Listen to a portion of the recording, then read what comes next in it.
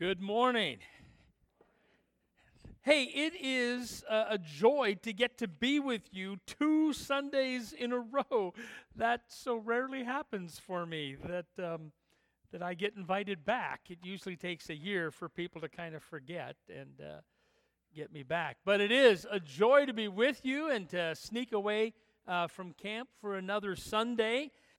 Well, last week, we were looking at Genesis chapters 46 and 47, and again to bring you up to speed, in case you missed that, where we are in the story, the major parts of the story of Joseph that you remember from Sunday school and all of that, they've all happened. Joseph was sold into slavery and in Potiphar's house, and then in prison again, and then rose to the second highest in all of Egypt. And Dad and his brothers are back. They're all back together, and they're settled in the land of Goshen there. And we ended in chapter 47 with Jacob saying, "I'm about to die." But he doesn't yet. In fact, they really stretch out this death scene. Jacob is living for 2 more chapters. And I emphasized that last week. I emphasized that he was getting old and he was about to die. And Jim Anderson texted me after the service and said, "Yeah, thanks a lot for reminding me that I'm old." Well, Jim, you got to face facts. You are old. I mean, life happens. You are a grandpa. And well, okay, so am I, and even more so. But in all of this, because this death scene gets so dragged out, we could stumble again into thinking that this part of the story is about Jacob, and that the whole story is about Joseph. But I need to remind us again, just as we've been reminded every Sunday from the very beginning of the series, is that the story is not about Jacob, the story is not about Joseph, but it's about God. We need to remember that again. This whole story, this whole amazing episode in the lives of these individuals, but in the lives of the people of Israel, the story is about God. Now, as I said, Jacob said, "I'm about to die," and then we get some last words from him. And it seems like, at least from my memory, we don't hear a lot of people's last words anymore, do we? And I don't know if it's because death seemed to linger so long in the past, people had time to think up stuff, or usually, when you hear of what someone's last words were, it wasn't really their last gasping breath words, It was things that they said towards the end, and that's what we have here going on with Jacob. He has these last words. But I think what's important is to kind of note that those last things, those last episodes in your life, just might outweigh everything else that's gone on before. Very important. How you end is important.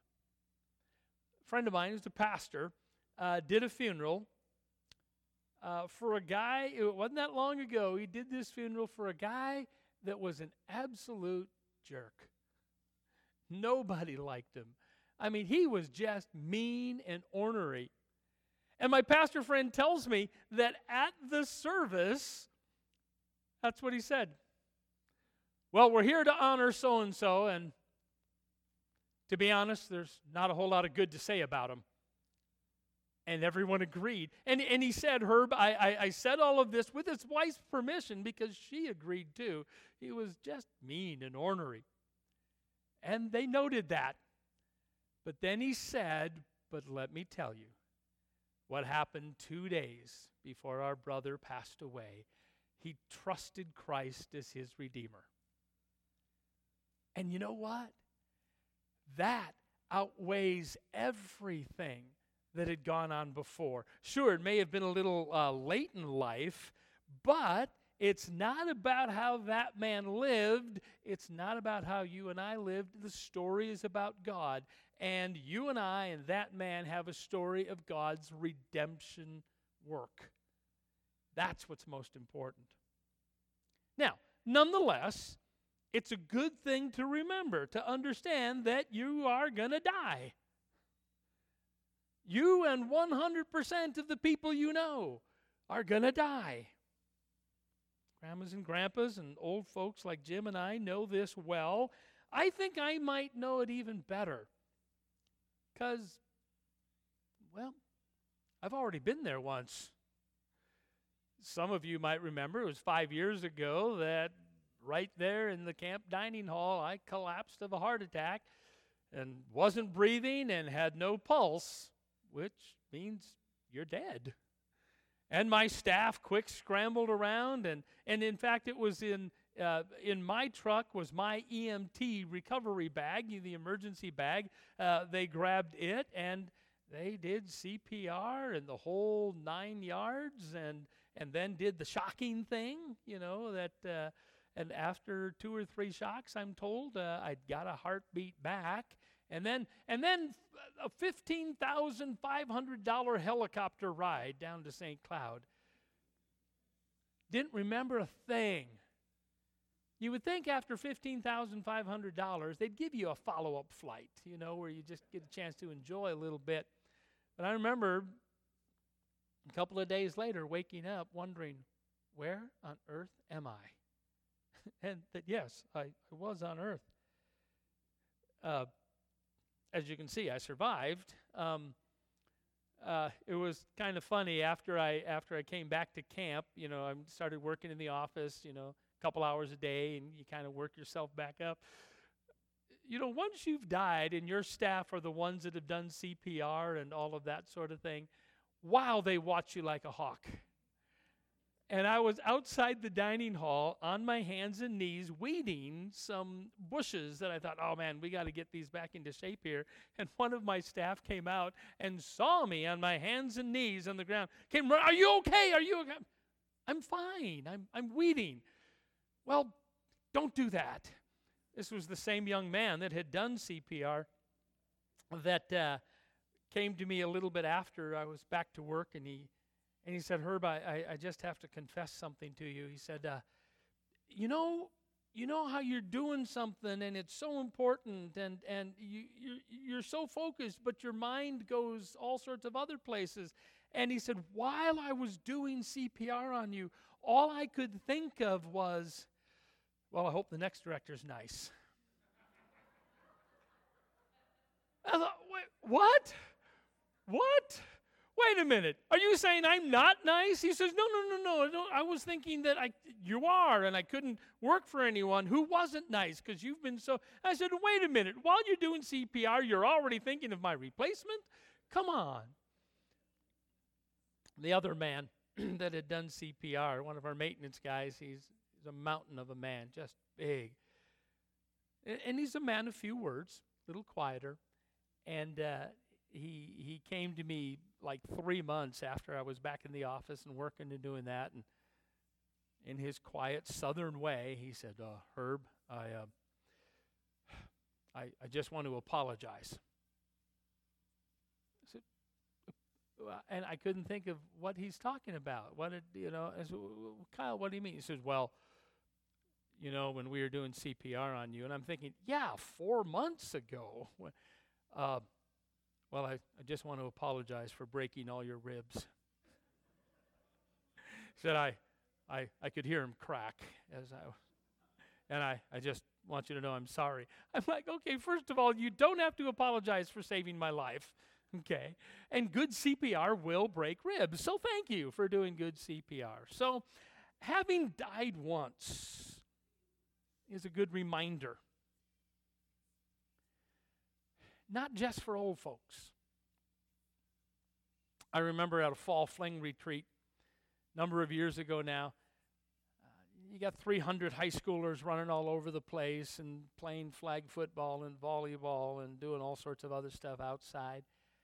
And I remember at meal times, I like to stand up on the bench outside the dining hall because then I can be eye level with them because all high schoolers are huge now. And hold the door open, as they're going into lunch and stuff like that. Hey, good to see you. Oh, I saw that play on the football field. That was amazing. And hey, welcome back. You were here this summer. And as I was doing that, there was just a good-looking young man sitting on the bench next to me, and I was looking down at him, and I noticed he had amazing hair. I noticed things like that, and I grew up in the late 60s, and I remember commenting on it, and he was like, thanks, Herb. And I said, can I touch it? Thinking maybe some osmosis or something. He said, knock yourself out. So I grabbed the top of his head, and I thought, man, this is like a beaver pelt, just thick. And I remember telling him that, and he said, yeah, the doctor said it would come in thicker after chemo. Oh, chemo. That means cancer.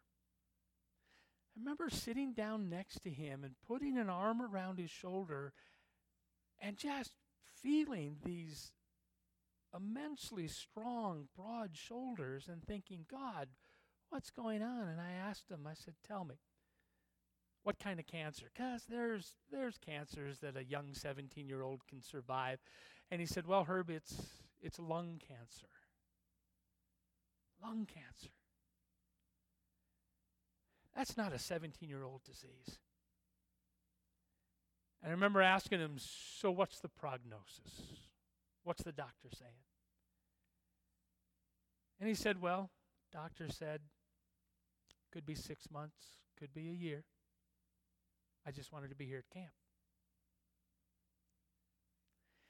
And not knowing what to say, I blurted out something that was probably the stupidest thing to say, but I said, oh, so that means you're one of the lucky ones. He said, lucky? I said, okay, hear me out.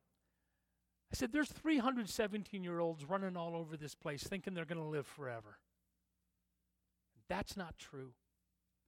And you're the only 17-year-old that I know that knows the truth, that you've got a limited time. Who knows? God may heal you. God may give you a full lifetime. But right now, you've got a limited window. And that should change everything. You're one of the lucky ones that you get to know that. It's a good thing to understand that you're going to die. And death is so separate from most people's lives. We need to remember how fragile life is and how it may change at a moment, and that could change everything we do. That could change what we say to each other. That could change, knowing that could change the words we use and what we choose to get involved in.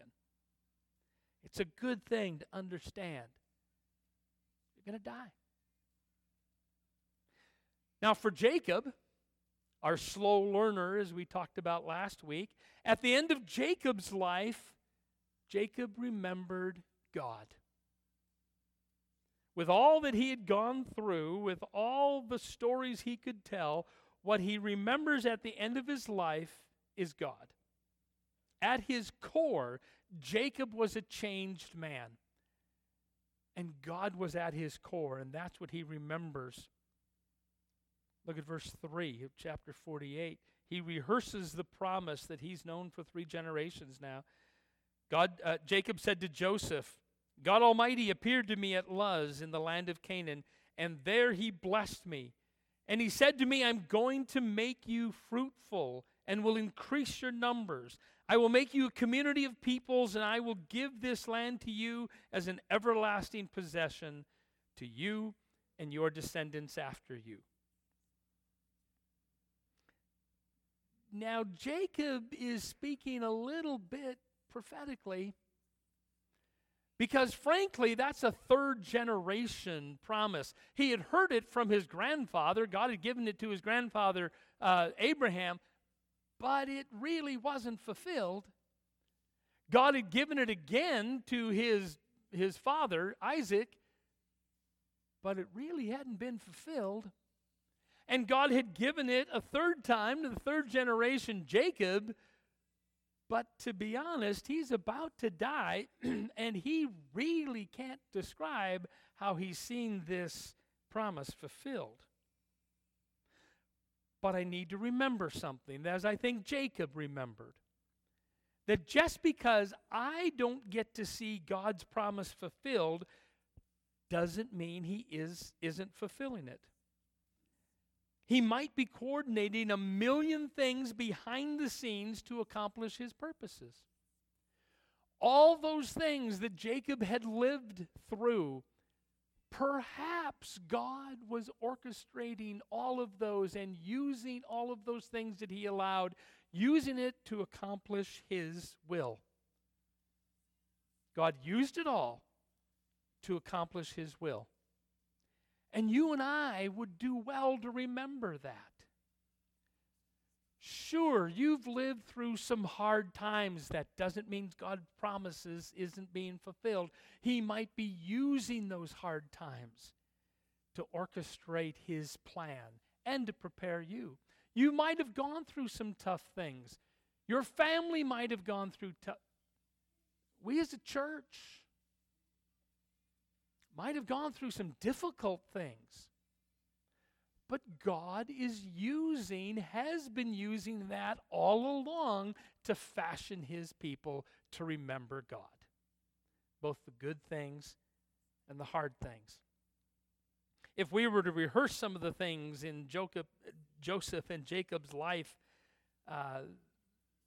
we'd see that, wow, maybe God was working a long time before this. Joseph being sold as a slave by his brothers, surely that's not a good thing. I'm sure when Joseph was thrown into a well and then sold by his brothers, I'm sure he wasn't thinking, oh, look at how God is keeping his promise. Joseph rising to power in Potiphar's house. He might have looked at that and said, okay, this is more like it, but wrong country, wrong people. I'm not sure how God's using that. Surely when he was falsely accused and thrown into prison, that's not something that he would be looking at as how God was fulfilling his purposes. The baker and the cupbearer having a dream. Do you really think that was coincidental? No, God was using all of that. God giving Joseph the meaning of those dreams. And Joseph himself says, well, God is the one who interprets dreams. Let me hear them and I'll tell you what they mean. And Pharaoh having a dream. God's using all of that. Then God giving Joseph the meaning of Pharaoh's dreams, and then Joseph having the wisdom to figure out a famine response plan.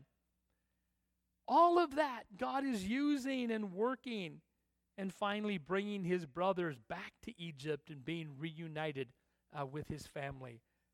God is using all that to prepare his people and protect them and teach them about how God is faithful. And God's promises are often like that. Just because I don't see the fulfillment doesn't mean that they aren't being fulfilled. If my getting to see the fulfillment were the requirement, then the promise would be all about me. But the center of the promise is all about the faithfulness of God. Let me say that again for those of you that are madly filling in notes after a long list. If my getting to see the fulfillment were the requirement, then the promise would be all about me. But the center of the promise is all about the faithfulness of God. So knowing this, Jacob looks forward. Yep, the promise hasn't been fulfilled yet, but I know it will be because I know my God. So Jacob looks forward with that promise. Jacob knows the promise was given to Grandpa and to his dad and to him and not fully fulfilled. So he passes it on to his boys. we see a real interesting thing here where Joseph, he's reunited with Joseph. Joseph was told that Jacob, his dad, had been ill, and so he goes down there with his two boys. They see Dad again. Dad rehearses this promise again, and then he says, Joseph, your two boys, Manasseh and Ephraim, I want to adopt them. I know they're my grandkids, but they're going to be my boys. And they're going to have the same status as you and all of your brothers. They are going to be like one of the brothers. Any other child that's born to you down in Egypt, they're yours. But Joseph, I'm going to claim these two as my own. And then he gives them a blessing. We see how it's set up that Joseph sits or squats and puts the boys on his knee. He puts Manasseh, the older one, on his knee, so that when Jacob reaches out with his right hand, it'll be on that boy's, because that's tradition. That's how it's done.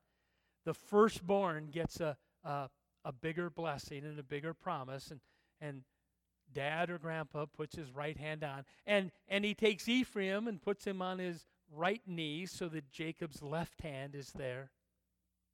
And we see Jacob placing his hands on the boys and blessing them, except he crosses his hands, and his right hand is on the younger boy. And Manasseh, the older, gets a great blessing. You're going to be a great people, Manasseh. You're going to be wealthy.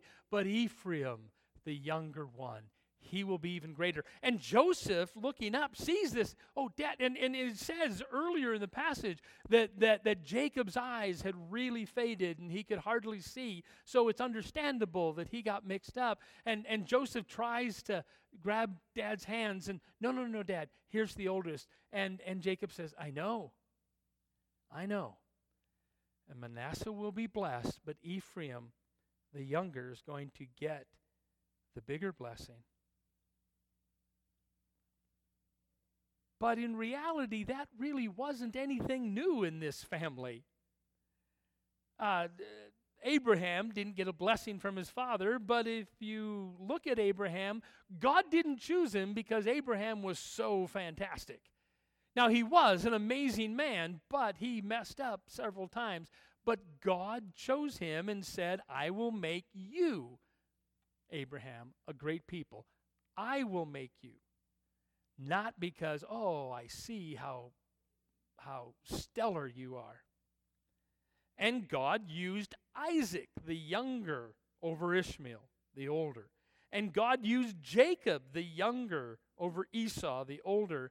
God even favored Joseph over several older brothers. And we see that continue on throughout the story of Israel. King David chooses Solomon, even though he had a few older brothers. So what do you think the point is? What's the point that God's making? And I think the point that God is making is that God will use who he chooses. God will choose who he uses. And right away, we go, but that's not fair. Okay, moms and dads, you've heard that so many times, but that's not fair. I don't care if it's not fair, and that's what's going on. But that's not fair, as though you had any rights. You know what? There is a New Testament equivalent to this, and again, not having my glasses replaced yet from them being in the bottom of the lake, I'll have to tell it to you. You can write it down, Matthew chapter 20. In Matthew chapter 20, verses 1 through 16, we get a parable that Jesus told, and you'll recognize it. There's a man who needs to harvest his field. And he goes into town early in the morning and gathers up workers, and they make an agreement. I'll pay you 2 denarii to work in the field today.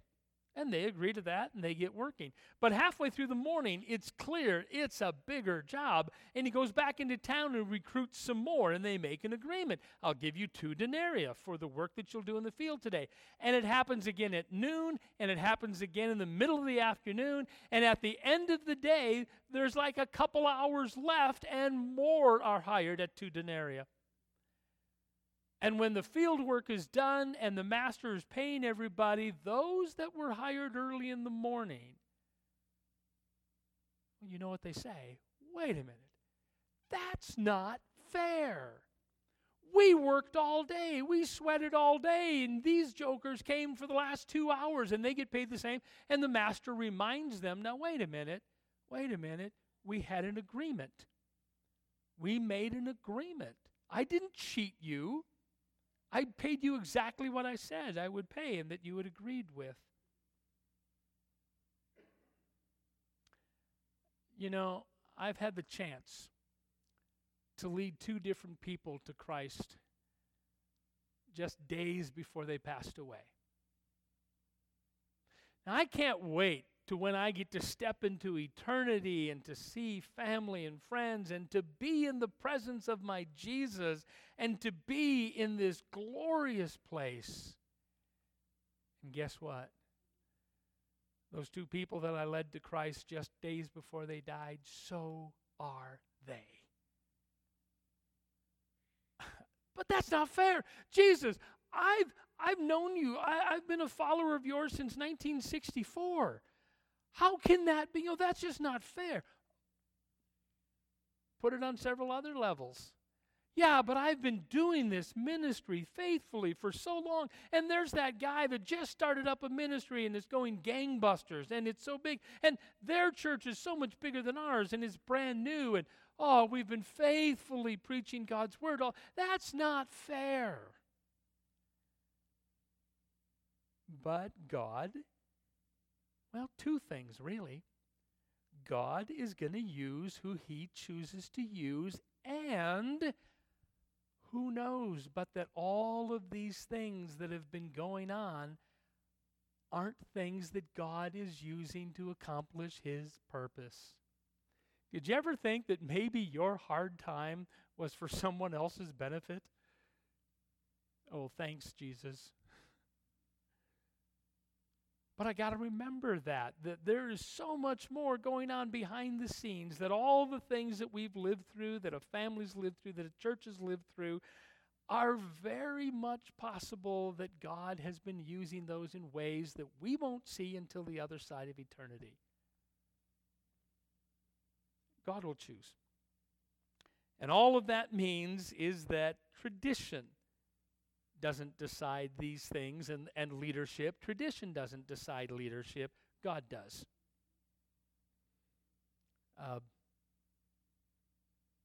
You look at 4 unpaid, unofficial interns. Don't you absolutely love them? And yet, I could tell you a story or 2 about a couple of them, or others. All these years at camp, it's like, oh, God's never going to use that kid. He's too much of a rebellion. She's not gifted in the right ways for that. There's a name on every gray hair here.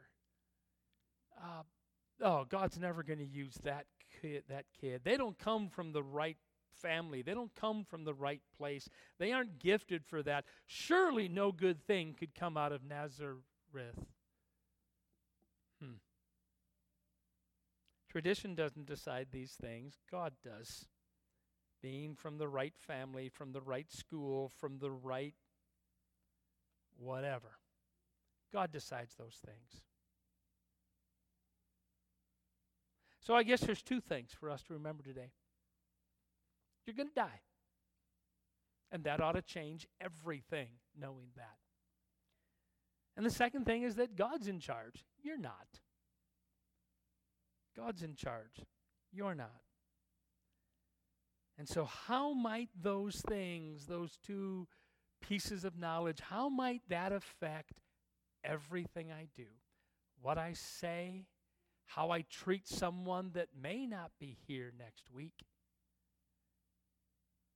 the things that I choose to spend my time on and get involved in, the people that I choose to encourage and give them opportunities to lead and to teach and to experience following the Holy Spirit.